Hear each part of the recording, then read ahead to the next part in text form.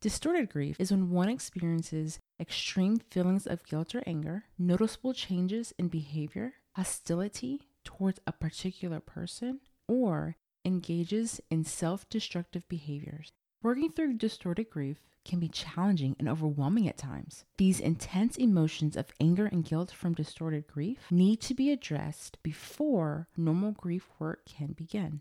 Throughout your grieving process, remember, it's a process, and take one baby step at a time. You can learn how to manage the grief you are experiencing. That's an excerpt from the show. Today, we'll be discussing distorted grief, and here's the intro. Welcome to Managing My Grief, where it's all about learning to live with grief after experiencing loss. Here's your host, Miss Dilworth. I'm glad you chose to join me for this discussion on distorted grief. Did you know that there are different types of grief? Death alone is challenging to grieve, but there are other losses that occur after losing companionship, such as changes in family roles, financial changes, and loss of dreams of what could be. Keep in mind that the type of grief we'll be discussing isn't good or bad. It's a mere way for you to identify what you are experiencing. When you understand what you are experiencing, it can be used as a grounding place, and it can bring normalcy to the experience, which in itself is gratifying and beneficial. Distorted grief is when one experiences extreme feelings of guilt or anger, noticeable changes in behavior, hostility towards a particular person, or engages in self-destructive behaviors. An example of this is a parent losing a child. Unfortunately, in recent years, school shootings have become more and more prevalent. After the shootings, it's common for parents and fellow students to experience distorted grief. Many have intense anger and demonstrate hostility towards the shooter. That internal anger is grief. The outward manifestation, which is hostility towards the shooter, is mourning. Another example is a student who day after day begs their parent to let them stay home. The parent, just like every other day, makes the child go to school. On that particular day, the school shooting takes place and the child dies. The parent then experiences intense guilt and turns to self-destructive behaviors, such as drinking until they black out. Can you hear the grief and mourning? The internal guilt is grief. The outward manifestation, which is drinking until they black out, is mourning. The last example is a wife who pleads with the doctors to do something because she knows that there's something wrong with her husband's health. The doctors run a few tests and share that nothing is wrong. The wife pleads for more tests to be done, but the doctors refuse.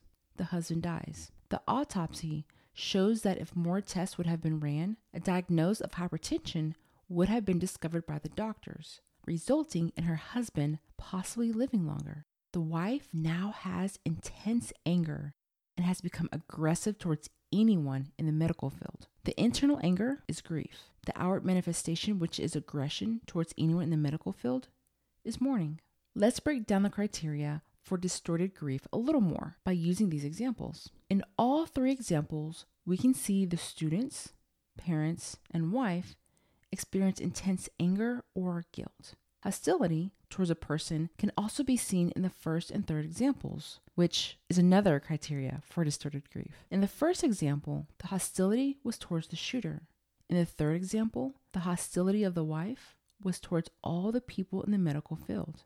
The last criteria we see in the examples is self-destructive behavior. In the second example, the parents internalized the intense guilt they were experiencing and engaged in drinking until blacking out. Again, the purpose isn't to say any of this is good or bad. It's a mere opportunity to explore what distorted grief is and how it's manifested. The criteria for distorted grief that wasn't seen in the three examples is noticeable changes in behaviors. A few examples of this criteria is isolation, disbelief in capabilities, more assertive, or reckless driving. So, what to do? Understand that these intense emotions of anger and guilt from distorted grief need to be addressed before normal grief work can begin. Another thing to do is let the anger and guilt out in a healthy way. Let's talk about coping skills for a moment. It's crucial to understand that there are two types of coping skills, healthy and unhealthy. For example, let's say you get really mad and angry at someone and you choose to throw a chair at their head. Is that healthy or unhealthy? If you answered unhealthy, you are correct. Yes, you may feel better in that moment, but it's unhealthy because you harmed someone. Same situation. You get mad and angry at someone and you choose to go for a walk and listen to music. Is that healthy or unhealthy? If you said healthy, you're correct. You are getting your anger out and you aren't harming anyone. In a later show, we'll go into more detail about coping skills. But for now, I'll name a few coping skills that may help. Keep in mind, everything in moderation. Even too much of a healthy thing can turn into an unhealthy thing. A few examples include crying, screaming, and yelling if you need to. Express your feelings of guilt and anger through music, art, poetry, or journaling. If you're more of an active person like myself, exercise, cook, build something, or plant a garden are ways to express anger. Write a letter to the person you're angry with, then rip the letter up. If you're experiencing guilt, write a kind and understanding letter to the past you and read it to yourself. VerywellHealth.com gave a great overview. It says, whether you express your grief with a safe person you trust or let it out in complete privacy, expressing your feelings is the only way to truly honor your grief and begin to work through it. Another important step is to identify your triggers to getting angry or feeling guilty. Don't hide from the grief.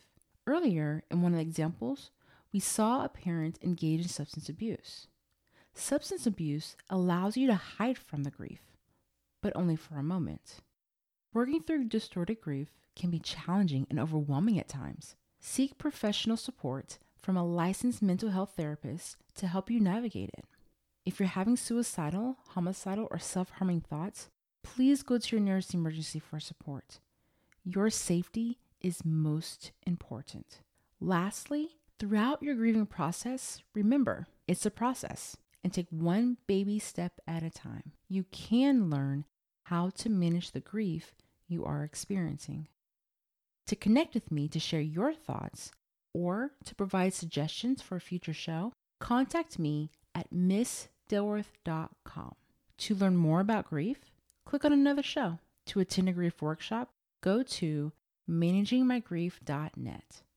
Have a productive day and live in your greatness.